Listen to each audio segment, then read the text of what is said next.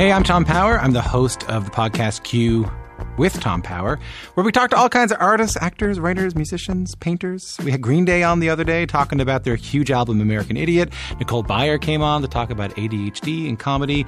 And then there's Dan Levy. While we were talking about filmmaking, we talked about his insecurities. I sometimes feel like I have this desire to, perform, to be a version of myself that people might like. Listen to Q with Tom Power to hear your favorite artists as they truly are, wherever you get your podcasts. This is a CBC podcast. In the world of artificial intelligence, there's been one name that's been on everyone's lips lately. ChatGPT. ChatGPT. ChatGPT. Welcome to Ideas. I'm Nahlah Ayed. An artificial intelligence chatbot capable of doing everything from writing essays, computer code, even passing the bar exam. Was it really only a year ago that ChatGPT was launched by OpenAI, when it seemed like the future arrived ahead of schedule? A revolutionary tool or growing threat, depending on who you ask. Some observers were giddy with excitement, others fearful of such powerful technology. We will eventually be in the presence of something smarter than we are. There is something inherently dangerous for the dumber party in that relationship. An already fierce debate became more heated between those who warned artificial intelligence would undermine education and eliminate our jobs and maybe even civilization itself, and those who say AI can help solve humanity's biggest problems. Meanwhile, ChatGPT has become part of everyday life for millions of people, used to write anything from resumes and thank you notes to Elizabethan sonnets and even critiques of ChatGPT itself. But there are skeptics who don't buy all the hope or the hype that AI is destined to change all things for all time. The inevitabilism of technology going from 1 to 60 and then sticking around forever, it's just not true. We discard technologies all the time, including technologies that people like. That's Cory Doctorow. He's a technology writer and award-winning author of science fiction and young adult novels. And he was one part of a panel discussion I moderated at the Provocation Ideas Festival in Stratford, Ontario in November about the promise and the perils of AI. The other panelist was Vas Bednar. Do we really want to read a book that an algorithm wrote that, jumbled everything? Do we really want to listen to, music that's being made in that way? Vas is the executive director of the Master of Public Policy in Digital Society program at McMaster University. I know you guys think about this all the time, but I'd like to know what your answer would be or how you would complete this sentence, and I'll do it first. Artificial intelligence will one day take away my job. That's the first thing that comes to mind when I say that. So artificial intelligence will, Cory? One day disappoint a lot of investors. Vas? I think about how artificial intelligence narrows what I can see and learn and listen to and how I don't even notice. So artificial intelligence will narrow and limit my world and worldviews. What's been said, and both of you have commented on this, is that artificial intelligence is neither artificial nor intelligent. Could you expand on that? There are lots of useful jobs that we can give to a statistical inference engine. But statistical inference engines have their limits. For one thing, they're intrinsically conservative, sort of small c conservative. A statistical inference engine makes predictions based on what used to happen. And so all a statistical inference engine can do is try and make you like you were, or try and make things stay the way that they are. So if you've ever used autocomplete, you know that if you use it for a while and your phone is learning your habits and you type hey, the next word is going to be babe. Or if you say, can you come over, it's going to finish with for dinner. And if you use a phrase that you've never used before, it's going to find the median phrase that all autocomplete users use and try and push you towards that. So it's a kind of engine for repeating things that used to happen. By definition, what we think about when we think of automation is taking things that get repeated a lot and making it so that human beings don't have to pay as much attention to them. There's plenty of things I'd like to see automated in my life.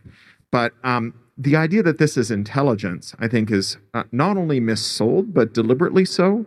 For AI to do what Morgan Stanley says it's going to do when they say this is a $13 trillion industry, it's going to have to allow bosses to fire $13 trillion worth of workers, right? That's what they mean when they mean it's a $13 trillion industry.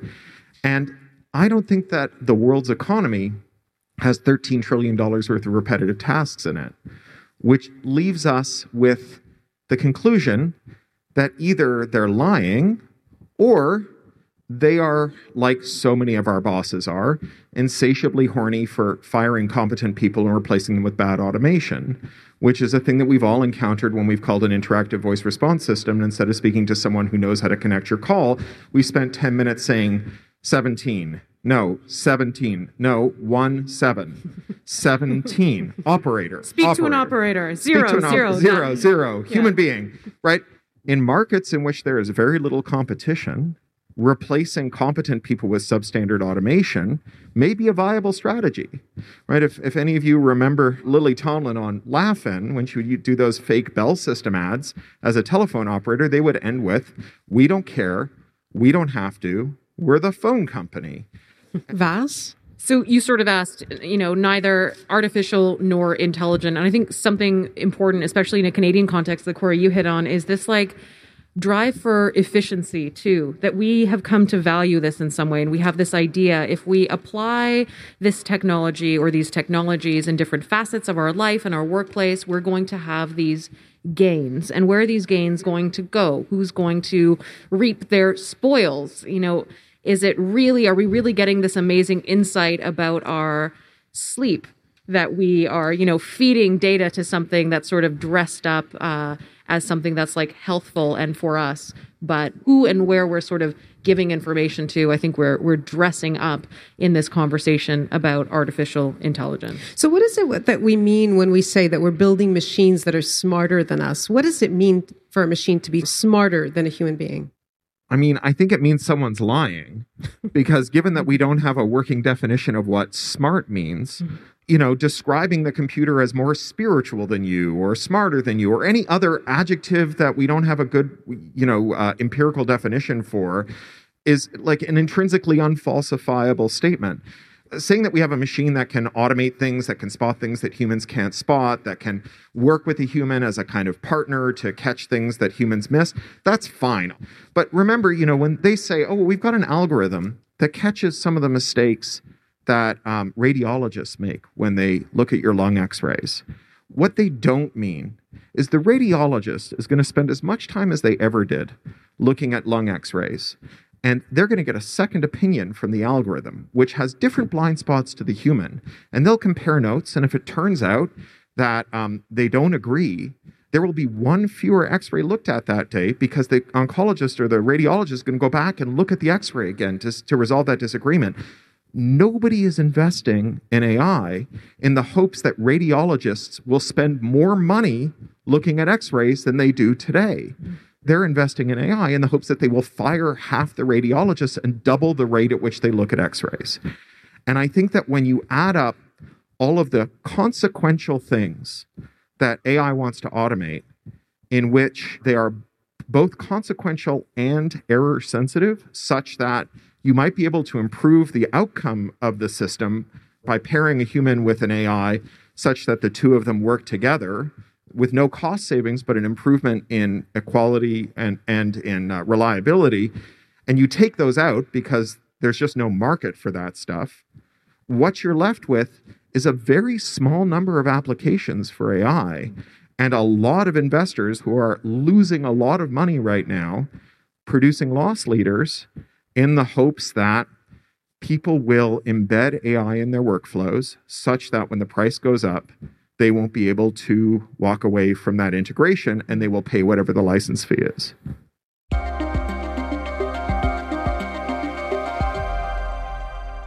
I have to admit a great amount of ignorance as to what is or isn't possible with artificial intelligence.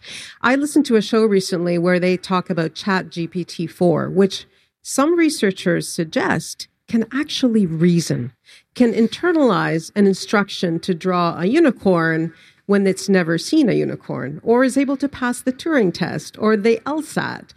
How do I situate that in what you just said, Corey? So if it turns out that the standard test that we give to lawyers is something that a chatbot can answer, maybe we're not assessing our lawyers very well, right? I think that's, in fact, I would fully support the idea that any assessment that we use to measure the merit of a human that a chatbot can outperform should be scrapped as a measure, and we should go to better qualitative measures that may be harder to assess in bulk, but which would produce a better picture of what people's aptitudes and interests really are. I speak as a Canadian expatriate who lives in the United States and whose daughter is going through the Common Core curriculum, where about a third of her instruction hours are spent teaching her how to take standardized tests. I think that, we can agree that standardized assessment tools that began as a way to evaluate the conduct of education and where it could stand with improvement have become targets themselves. And there's a law. When a metric becomes a target, it ceases to be useful as either. And I think it's really cool that with statistical inference, you can figure out what a unicorn should look like, even if you've never heard of a unicorn. That's great. But I don't know that it tells you that there's something intelligent about it. I think it tells you something really interesting about what the limits of statistical inference are that is novel, interesting philosophically. I just don't think that it justifies a mass retooling of society around inference engines that we know are prone to all sorts of gaffes, right, and where every thought of a gaffe coming in is hand-waved away with this idea of humans in the loop, where we are never intending to put a human in the loop in the meaningful way where they spend as much time looking at the problem as they would before and then get a second opinion from an algorithm.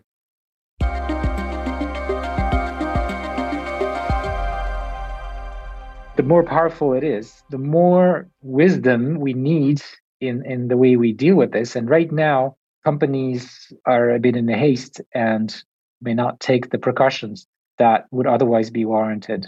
So in the short term, I think we need to accelerate the countermeasures to reduce risks. And that's regulation. So Vas, help me understand then why pioneers in AI like Geoffrey Hinton or Yoshua Bengio, as well as leading companies and researchers, have implored governments to regulate. What are their concerns, you think boil down to where it comes to AI? So I think we have this idea with artificial intelligence that if we regulate its production in a way that makes us all comfortable, that we feel that it's like ethical or moral, or that it's being properly built, then we can worry a little bit less about the application side, right? Because we're kind of trying to have two conversations at once. How do we build? And then how can we use this? In terms of speaking to why AI pioneers are worried and sort of raising these flags, perhaps it's because it's their job to be ambitious and to dream about how this could be used or should be used and will be widely adopted. You mentioned, large language models and us playing around with ChatGPT. I mean, is this not just mass user testing, right? We're sort of letting people play around and learn about and learn from models in this kind of what ends up being a race amongst the largest companies to have the dominant model, and who are really kind of stuck in this cyclical kind of talent circulation, poaching kind of people back and forth to build what? Again, looking for efficiency, this idea we're going to do things, if we do things faster, we're going to be able to do them better. If we just know a little bit more, we can make a slightly better prediction. And I think Corey's elements of complementing human work and human thinking is imperative. And I think, there have been lots of critics before this current AI bubble who were worried about automation bias and algorithmic bias. And when they criticize AI, when they do what is often called AI ethics, what they're saying is AI is not very powerful, right? AI can make a bunch of bad decisions quickly, so quickly that maybe we can't assess them. But that is not a mark of the quality and power of AI. Meanwhile, AI boosters who talk about AI safety as distinct from AI ethics, which boils down to someday the chatbot is going to wake up and turn us all into paper clips. What the subtext of what they're saying is AI is so powerful, it needs to be regulated. And if it's that powerful, it's probably very valuable as well. A tool that is this powerful will someday transform our whole economy in every single way, your firm should be figuring out how to integrate AI into its processes. Governments should be finding lots of ways to encourage AI investment, giving tax breaks, creating a regulatory framework for it. And of course, let's not forget that as important as regulation is, that when a monopolist or a would-be monopolist seeks regulation, the regulation they're often seeking is something that would prevent new entry. The monopolist's first preference is usually not to be regulated at all, but their close second preference is regulate me in a way that only I and not my competitors can satisfy. Is there any government in the world that you know of, either of you, that is actually leading on regulation, specifically where AI is concerned? Canada has tried to be fast in terms of defining when and how are we going to use artificial intelligence as a government.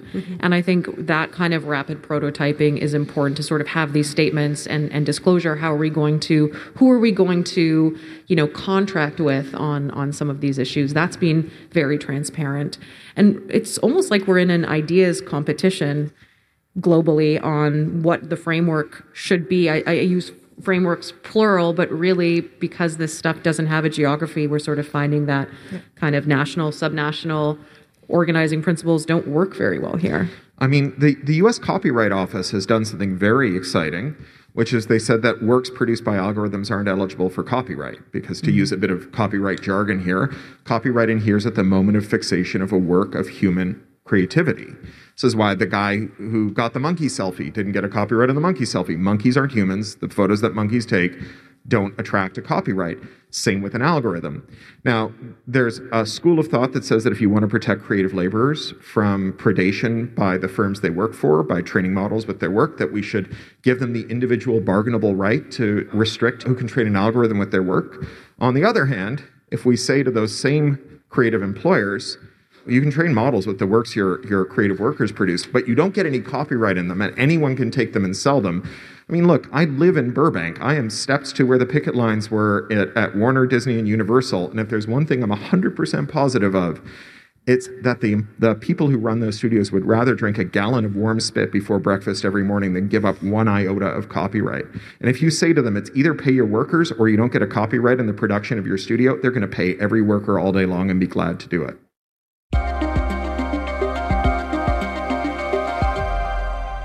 If we can just broaden kind of the lens a little bit and look at big tech in general, there's not been a very promising track record to regulation, really.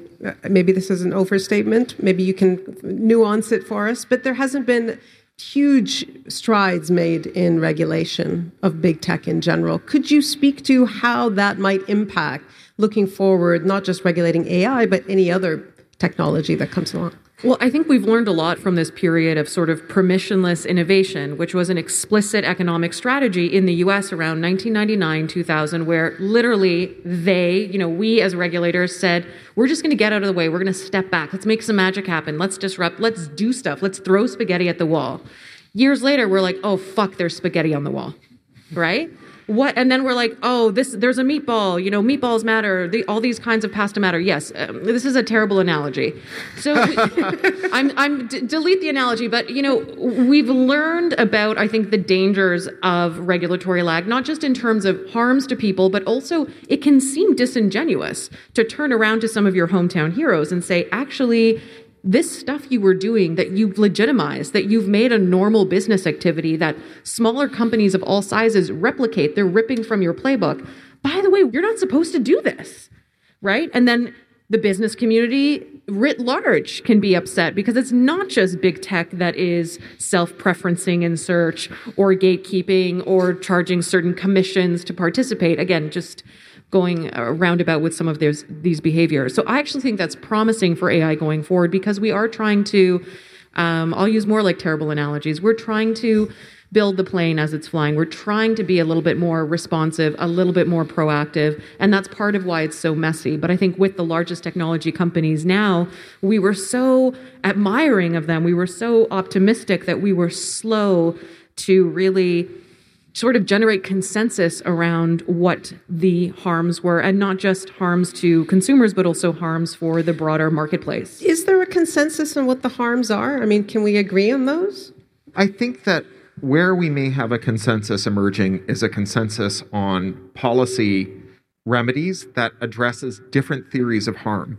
So, for example, in the same way that I'm skeptical that AI bros have created a superintelligence that's going to turn us all into gray goo, I am also skeptical that Facebook built a mind control ray to sell your nephew fidget spinners. But at the same time, like, if I'm worried that Facebook is taking your data and handing it to the cops when you go to a demonstration, I'm worried that Facebook is taking your data and leaking it, I'm worried that Facebook is taking your data and making you not feel free to form groups and talk about who you really are because you feel like you're being watched, all the harms that we talk about traditionally from privacy. But if you believe that Facebook made a working mind control system, you and I can agree on a solution, which is to force Facebook to stop collecting our data, right? If we both agree on privacy, then we starve Facebook of the ammunition to commit all of the harms that all of us think about.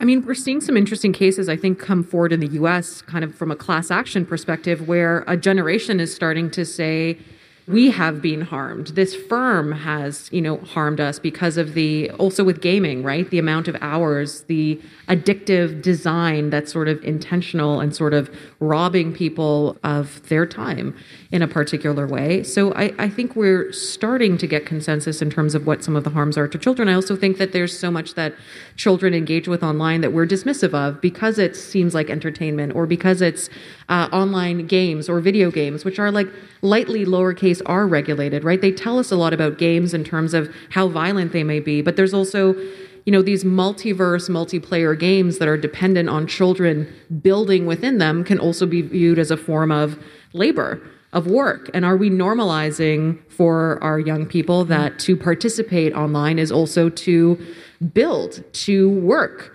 to annotate?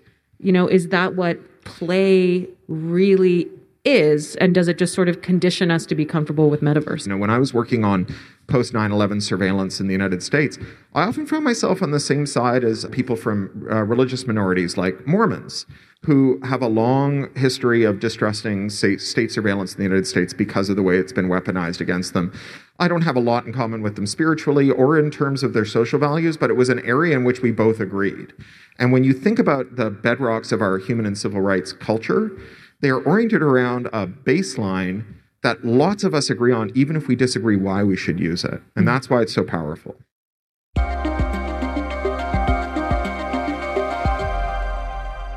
So you've discussed the harms. Just back to your point earlier about, well, we can decide that there should be limits on the extraction of data and the violation of privacy. I'm curious how far down that road we are. Are we close to the point where we can tell Facebook, no, there's a limit on the amount of data you can extract?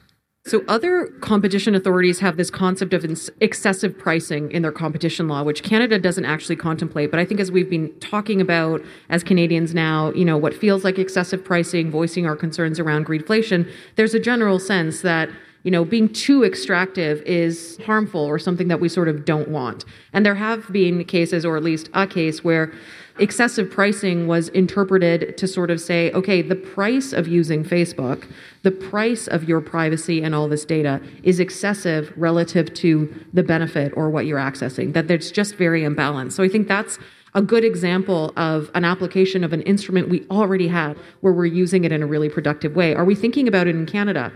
We snuck in a little change to the Competition Act in the 2022 budget bill. So it was like super tucked in there, a little bit of omnibus action. Two very important words, consumer privacy. Now, when we consider the effects of merger and abuses of dominance, Canadian law can also consider the effect on and of consumer privacy.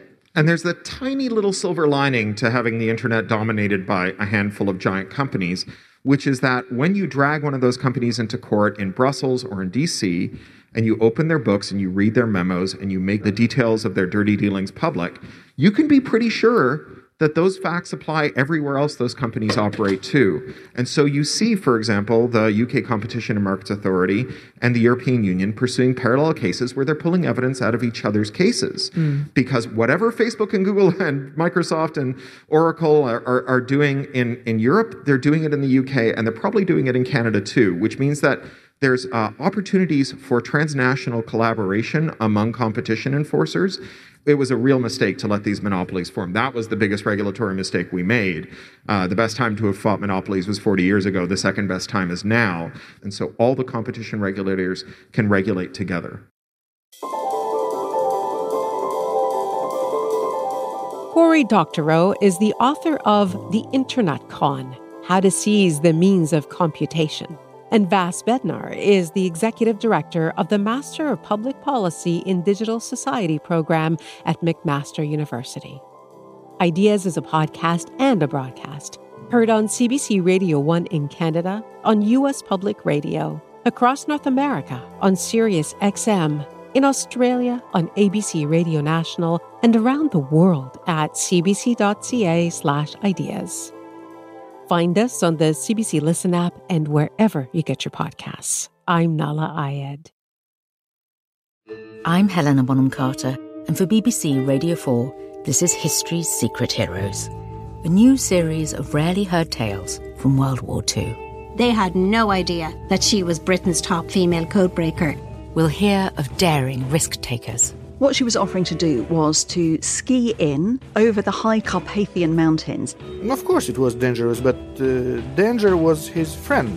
Subscribe to History's Secret Heroes wherever you get your podcasts.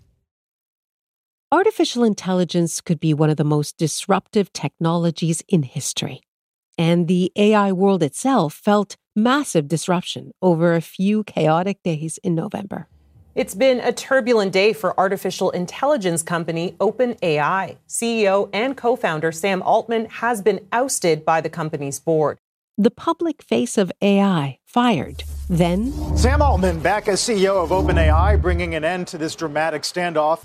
Reinstated after an employee revolt and investor backlash.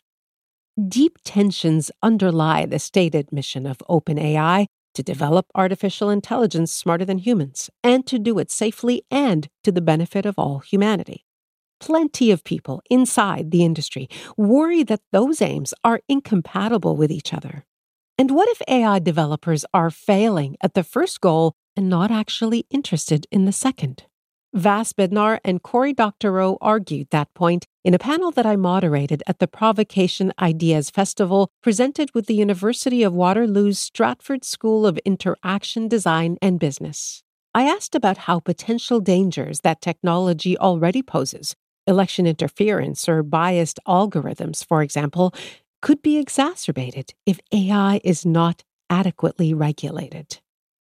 Well, one thing I would say is that we don't actually have a situation where there's no regulation. Sometimes we don't have something that's AI specific. But again, we have these tools, competition law, privacy law, copyright, that do apply to a lot of these questions. But we do need, I think, always to start by using the tools we already have before we're layering in kind of net new legislation. And this is a conversation Canada is having too as we renew the Competition Act. We're kind of asking, do we need something that's net new, that's sort of bright line that just either defines particular behaviors or singles out particular companies? And I do a lot of work just sort of reminding people that the tactics, the behaviors of a lot of these companies, independent from spreading myths and disinformation online, are replicated and, aspired to by companies of all sorts of sizes, which is why I think it's important to focus on the behaviors, not just the biggest companies. Another kind of sneaky cool thing I think Canada did from a regulatory perspective is we straight up said drip pricing, no more. Anybody that does drip pricing, regardless of the size of your firm, that's when you don't see the all-in price up front. Happens a lot of the time when you're booking a hotel or your airline seat. You have to advertise the full price up front. That falls under false and misleading advertising, but it's an example of sort of saying this behavior is never okay. In the US, there was proposed legislation to say the activity of self-preferencing. If you own and operate in a marketplace, which is one of the fundamental digital competition challenges, but happens at grocery stores and lots of retailers as well who are directly competing there.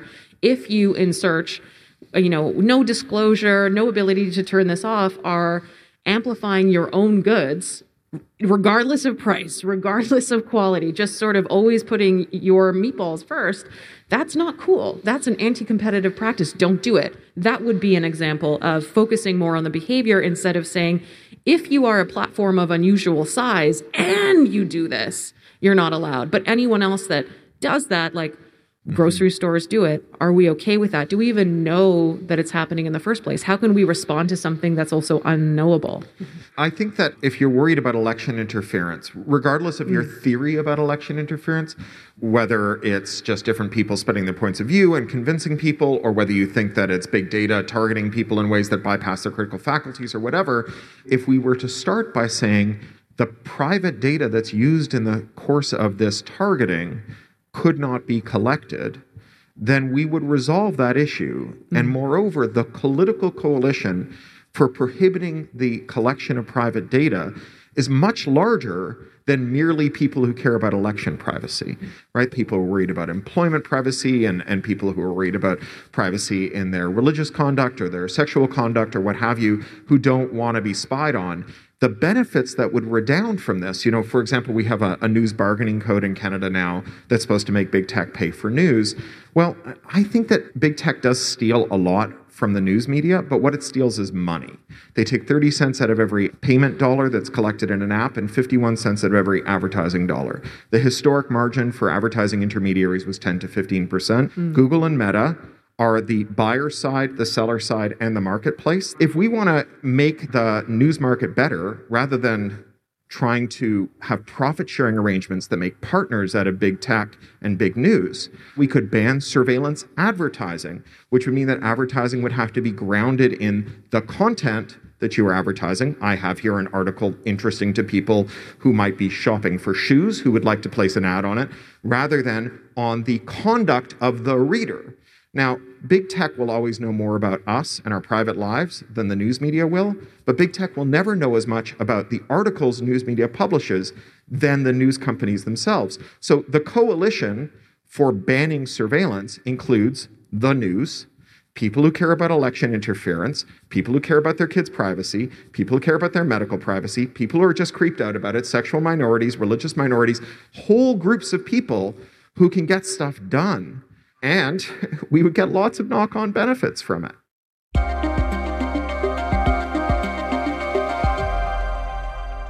How fertile the terrain do you think it is in Canada to hearing out people who make those arguments that there is a different approach when we talk about how big tech extracts information online, both from the news media or from individuals? I think that there is a growing consensus that the old mission of regulators as to big tech, which was to make them behave themselves, has failed, and that the new mission has to be to make big tech smaller.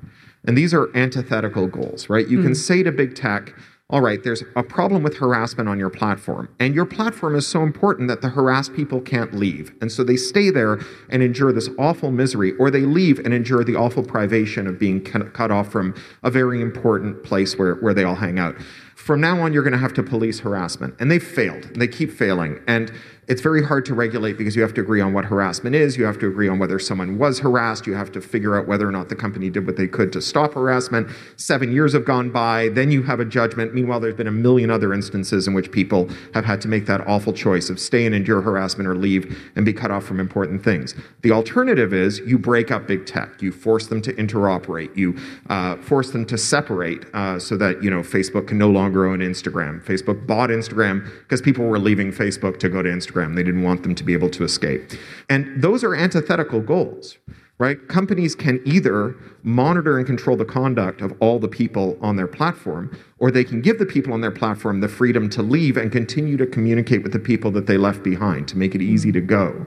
And I think in the European Union, with the Digital Markets Act, which mandates interoperability, in the United States, where you've had multiple legislative attempts now to bring in interoperability and to break up the big tech companies, the latest is a Senate bill that breaks up the ad tech companies called the America Act that is so bipartisan its two main sponsors are Elizabeth Warren and Ted Cruz. And in other jurisdictions, you have seen a growing recognition that rather than making big tech behave, we should just get rid of big tech. That the problem isn't that Mark Zuckerberg is the wrong person to be the unelected social media czar for 4 billion people's lives. It's that the job shouldn't exist and we need to abolish the job. Abolish the job. I worry sometimes in Canada with our policy approach because it does exist, but again, there's been an incoherence to it. We have a cybersecurity bill. We are trying to update the Privacy Act. We're trying to update copyright. We're bringing forward net new legislation for online content creators, news. We're waiting for our online harms legislation, which has moved out of heritage to justice, but no one's seen it yet. Back to that regulatory lag situation, I worry that we still treat public policy as if we carve it in stone, right? I don't carve into stone anymore. Maybe you do. But we have this idea that it's got to be really perfect, airtight. We want to get to 10 out of 10. I don't disagree with that. We need to be as imaginative and aspirational as we can. But sometimes the option is to go from a 4 out of 10 to a 7 before we get to 10, right? We sort of, in some policy areas, we keep sending the meal back to the chef, and that's okay, but the restaurant is closing. So, if we're not going to get certain interventions to the finish line by a certain political timeline, it's not necessarily true that we're going to pick up these very same conversations in a different political environment.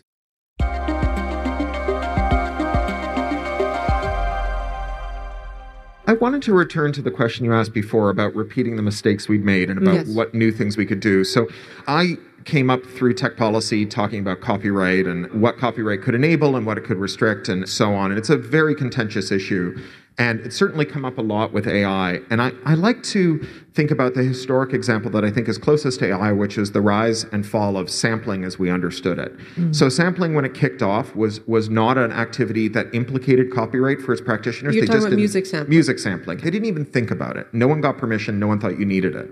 A lot of musicians who were from heritage acts, which is, it's basically a euphemism the record industry uses for black artists, who had been very badly abused by the system, were angry that they were being sampled and they weren't being compensated for it, as well they should be. And so the answer that was arrived at was to create the individual bargainable right to control your samples. And all of this happened as the record labels were consolidating down to 3 companies, Sony, Warner, and Universal, that controlled 70% of the catalog. And if you want a sample, you have to be signed to one of these labels. And when you sign to one of these labels, you have to sign away your right to control your samples. Which means that today, if you want a sample, for every sample, you take $500 out of your advance and you give it to either Sony, Warner, or Universal. You also sign a contract to be recorded on Sony, Warner, or Universal and sign away a whole ton of other rights. The $500 you give up doesn't go to another artist. It goes to a shareholder. So now every artist is poorer in multiple ways. And then to make things even worse, whole genres of music can't be made anymore. So Public Enemy's It Takes a Nation of Millions to Hold Us Back was one of the most successful hip-hop albums of all time. If you were to release that today and clear all those samples, you'd have to sell every CD for $150. So we made a genre of music extinct. We made every artist poorer, and we encouraged market concentration, right? This is not a good outcome. And today we have this thing with AI. And I look at most AI-generated art, and I think this is not very good. None of it impresses me. There's a novelty factor in reading an algorithm describing how to take a grilled cheese sandwich out of a VCR in the style of the King James Bible. But you've seen one of those, you've seen them all. And the joke gets thin really quickly. So on the one hand, I'm prepared to believe that like in 10 years, we'll look back on this and go, can you believe we ever thought this stuff would be popular? But I'm also prepared to believe that in 10 years that we'll look back on it and say, can you believe that we never thought that this could be art? I don't know which one it's going to be. Here's what I worry about. If we create an individual bargainable right that's immediately transferred to the highly consolidated entertainment sector, 5 giant publishers, 4 giant studios, 3 giant labels, 2 giant ad tech companies, 1 company that controls all the venues and booking, right? Then we are going to do exactly what we did with sampling. Make every artist poorer, extinguish the kind of creative stuff that in 10 years we'll go, oh my God, this is amazing, and encourage even further consolidation. We can always imagine a different social arrangement for technology, that we don't have to stop with asking what the technology does, and we can ask who it does it for and who it does it to, and try to imagine some other way that those things could be arranged. Or decide not to use technologies, right? The inevitabilism of technology going from 1 to 60 and then sticking around forever. It's just not true. We discard technologies all the time, including technologies that people like. It riffs on what you were saying about imagination and the importance of it, even in making public policy about big tech. Absolutely. Yeah. I mean, I think a lot of what we're talking about when we're sort of having this broader discussion about artificial intelligence does come down to autonomy and freedom. So maybe I'm remiss to suggest that in different political atmospheres, certain regulatory questions aren't as popular, but we're trying to ask also what's appropriate for us to give permission to. What are we actually sharing? How do we and do we even benefit from what's built, right? Especially when large companies are basically saying that they're entitled to all the exhaust and kind of what we create online. And if I followed you around for the next few days, kind of noting where you've been, what you looked at, how fast you were walking, how many breaths you took, how many times you blinked your eyes when you went to the washroom, you would probably find that problematic and weird, but we don't in a digital context because we don't always notice that it's happening. So I think imagining some of those parallels in a physical context help us appreciate what's excessive and what's helpful. It is possible for big tech to be making inferences about us based on our private data that are 100% wrong without that being harmless.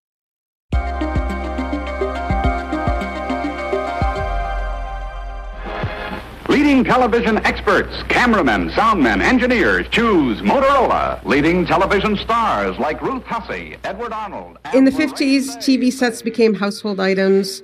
TV was criticized for turning us into sort of blobs, always needing entertainment. In the 30s, radio was criticized for making people less engaged with society and sitting at home listening to the wireless. Even the telegraph was criticized for being too fast for the truth. Even further back, Socrates thought that the new technology of writing corrupted authentic learning. Is AI just another thing we have to get used to? Well, my big question is when the bubble pops, because it's going to pop, right? It has all the characteristics of a bubble. The question is what'll be left when it pops. WorldCom was a bubble in fiber building. They were a hugely fraudulent, grotesque enterprise that took a lot of money from institutional investors and pension funds and built a lot of fiber that no one knew how to use, and then they went bust. But at least there was a lot of fiber left behind when they were done. A lot of the fiber that's being lit up now is fiber that was bought for pennies on the dollar from the ashes of WorldCom. Enron, also a giant fraud, and all that was left when it was done was broken hearts, right? So are there enough applications for AI once the AI bubble pops to keep all those servers running? We don't know if that's the case, and so much of our policy is about what we do if AI succeeds. What are we going to do about companies and even government agencies that have integrated these models into their workflow if AI doesn't succeed and if it becomes an orphan technology? It's as though, the Bank of Canada retooled around cryptocurrency, and then we have to figure out what to do now that we've all finally agreed that cryptocurrency is a giant scam, and yet the economy is built around it. We often worry about the problems of things succeeding. We should also think about the implications of this failing.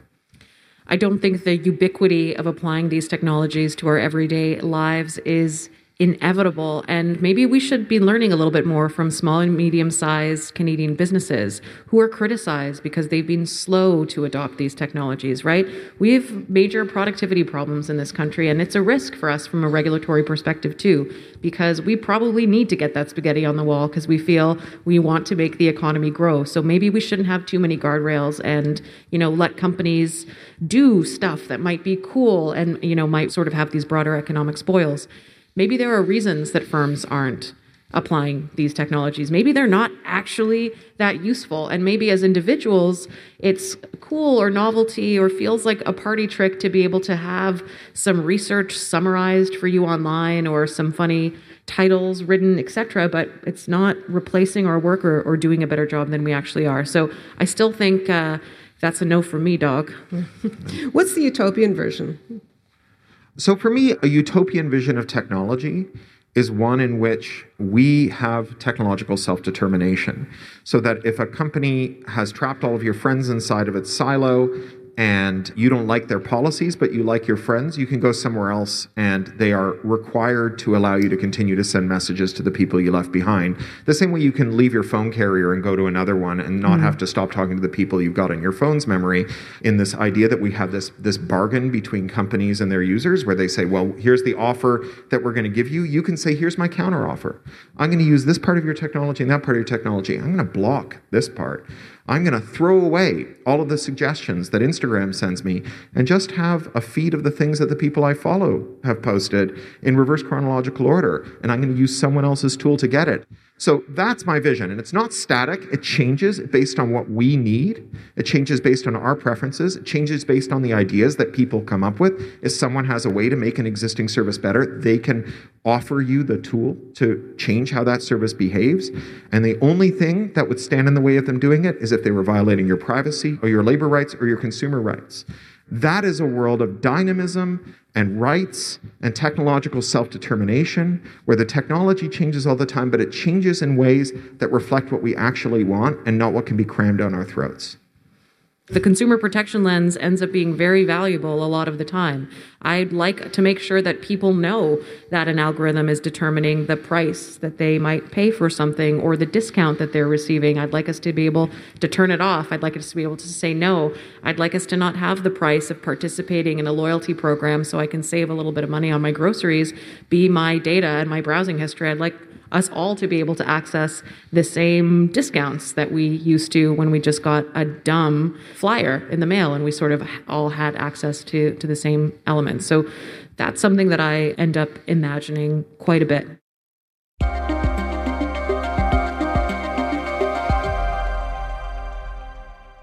Following the panel, Vas Bednar and Cory Doctorow took questions from the audience, starting with one about the role of regulation in making sure people have access to technology that works for them and not just what tech companies want to sell them.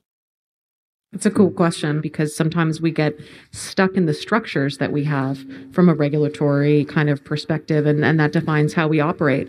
One element I was thinking of from the conversation earlier, why are people calling for regulation? What does that mean? Regulation in and of itself can also be very legitimizing for an entire industry. Is that kind of why we hear these calls?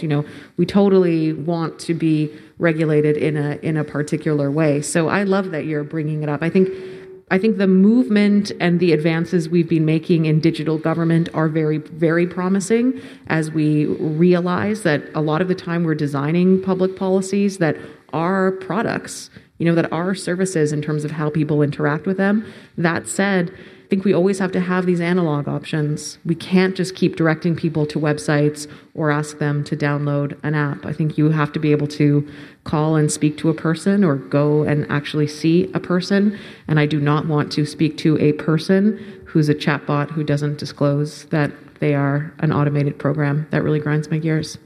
I'm just making my way through a book called Blood in the Machine. Yeah, Brian's a pal of mine, by Brian Merchant. Excellent book. Yes, I don't know if you have any comments about what he's exploring or examining the parallels between the advent of the Industrial Revolution and our contemporary times of the technology.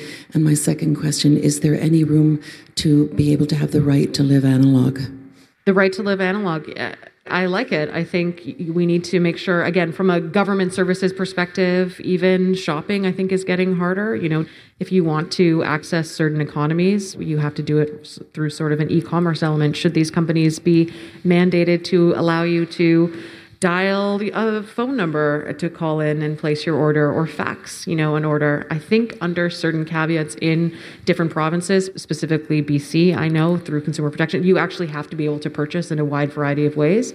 But I think that's a lovely thing to think about going forward so that people have more choice and aren't constrained. I think, these companies argue their digital services are superior and that's why they've rolled them out. And I think if that were the case, then when you got to the airport, that first class line that's very short would have no one in it because they'd all be off using those wonderful self-serve kiosks that are infinitely preferable to speaking to a human. And I think that if that's not the case, then we have a little existence proof that they have not offered a superior automation thing. If rich people, when they have the choice, choose the human and not the machine, then you know that you're being forced to use the machine and not giving an improved experience with the machine. And if they always have a human option and no one takes it, then you know that they've gotten the automation right. On your question about Brian Merchant's book, so Brian Merchant is the technology critic for the LA Times. He's the first technology critic at a major daily in America. He's a wonderful writer. Blood in the Machine is a magisterial history of the Luddites. And everything you know about the Luddites is probably wrong. We know them as technophobes who got angry at the machines and smashed them like Frankenstein's monster. really, textile workers in the Industrial Revolution were the most skilled technologists of the day, right? To become a member of the guild, you had to do a 7-year apprenticeship. This was like doing a master's in engineering at Waterloo. And what they were angry about was not that there was automation in the factory. It was that their bosses had gone out and invested in machines that they said were so easy that a child could use them, specifically because they wanted to fire all the adults and kidnap Napoleonic war orphans from the orphanages of London, send them to Manchester and indenture them for a decade and beat them and starve them to make textiles without having to go through the guilds anymore. And that was what they were angry about. Not what the machines did, but who they did it for and who they did it to. They were, in fact, regulatorily entitled to have co-determination over these machines. There were laws about how these machines could be rolled out, and Parliament refused to enforce those laws. And it was only then that they started smashing machines, and their bosses responded by killing them. You know, the response was incredibly brutal. You had property damage on the one hand, you had mass hangings and vigilante killings on the other. It was completely disproportionate. And, you know, at the time, there was a lot of sympathy for the Luddites. A guy named Robert Blincoe is one of the orphans who survived the factories, wrote a best-selling memoir that so moved Charles Dickens that he wrote Oliver Twist based on it. Oliver Twist is Luddite fanfic. Mary Shelley, writing about entrepreneurs whose machines got away from them and destroyed society, was a Luddite sympathizer. It tells you just how much history is written by the winners, but not just how much history is written by the winners, but how much history is erased by the winners. How little of those stories we know these days. And Brian is touring America right now, and they are buying terrible technology like Ring doorbell cameras and smashing them on stage with a giant hammer in good Luddite fashion. They're called the Luddite Tribunals. There's video on various video sharing services that you can go and watch if you're interested. And the relevance of that to the moment? Brian is interested in the labor question of technology. The most successful fielding anyone's had in the creative arts and AI so far are the unions of Hollywood, who did not win the individual right to decide who could train a model with their work, and instead won the contractual right not to be replaced by AI. You know, the first one is the right to be angry about what your boss does. The second one is the right to be employed and put braces on your kids' teeth and groceries on your table. Between the two, I think creative workers really need the second. And boy, oh boy, did they ever win it. And when you look at the structure of the writer's deal, for example, where they have the right to use AI and their bosses can bring AI into the shop, they just can't pay them any less or fire any of them. This is basically the death knell of AI in the studios, right? They are not going to pay an extra $10 million a year for a site license for ChatGPT and pay all their writers. But the only reason they were excited about this was so they could fire all the writers and replace them with chatbots. If they can't fire any writers, they don't need the chatbots. We forget about our power, not just our power politically, but our power, frankly, as purchasers. And I think we're seeing that people do generally have an impetus to reject the synthetic. Do we really want to read a book that an algorithm wrote that, you know, jumbled everything? Do we really want to listen to, you know, music that's being made in that way? To your question, in the future, are we going to look at this and say this is a whole new genre of art where we have so many more, you know, monuments to it and we admire it? It's all our wallpaper on our desktop. Or are you going to say that was hilarious? You know, remember where you were when you used to do that? The high-tech sector has been extraordinarily successful, both economically, but also in evading regulation. One of your solutions was, of course, more regulation. Why are you more optimistic that regulation could succeed now where it hasn't over the past 40 years? I don't think regulation is an impediment to economic gains. I think we, you know, default to sort of putting those things in opposition with each other. Having the right guardrails helps everyone. It helps the people who want to use technologies. It helps shareholders. It helps the companies that oversee this tech. And Canada has very interesting technology areas that we can and should be leaders. Canada is leading research and applications of genomics, which a lot of it is AI powered in really fascinating ways. We are literally making fire-resistant trees. You know, that is still a generally a regulated space, and it's not incompatible with sort of economic rewards. I think we're agreeing that there's a role for governments to make digital marketplaces more free and fair. They are regulated. They're regulated by the companies that dominate them, who make the rules in their own favor and set the rules and prices. And that, I think, is what we're trying to use more traditional tools to change.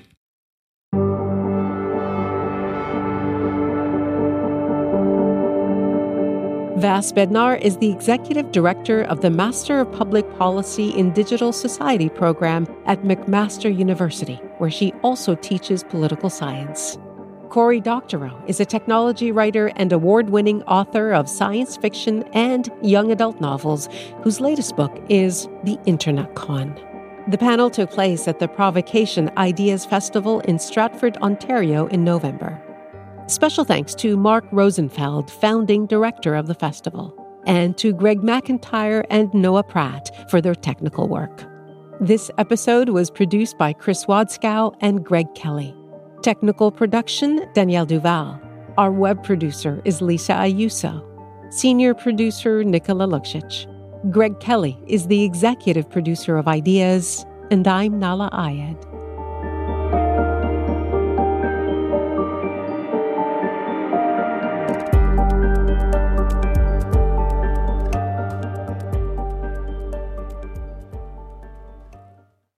For more CBC podcasts, go to cbc.ca/podcasts.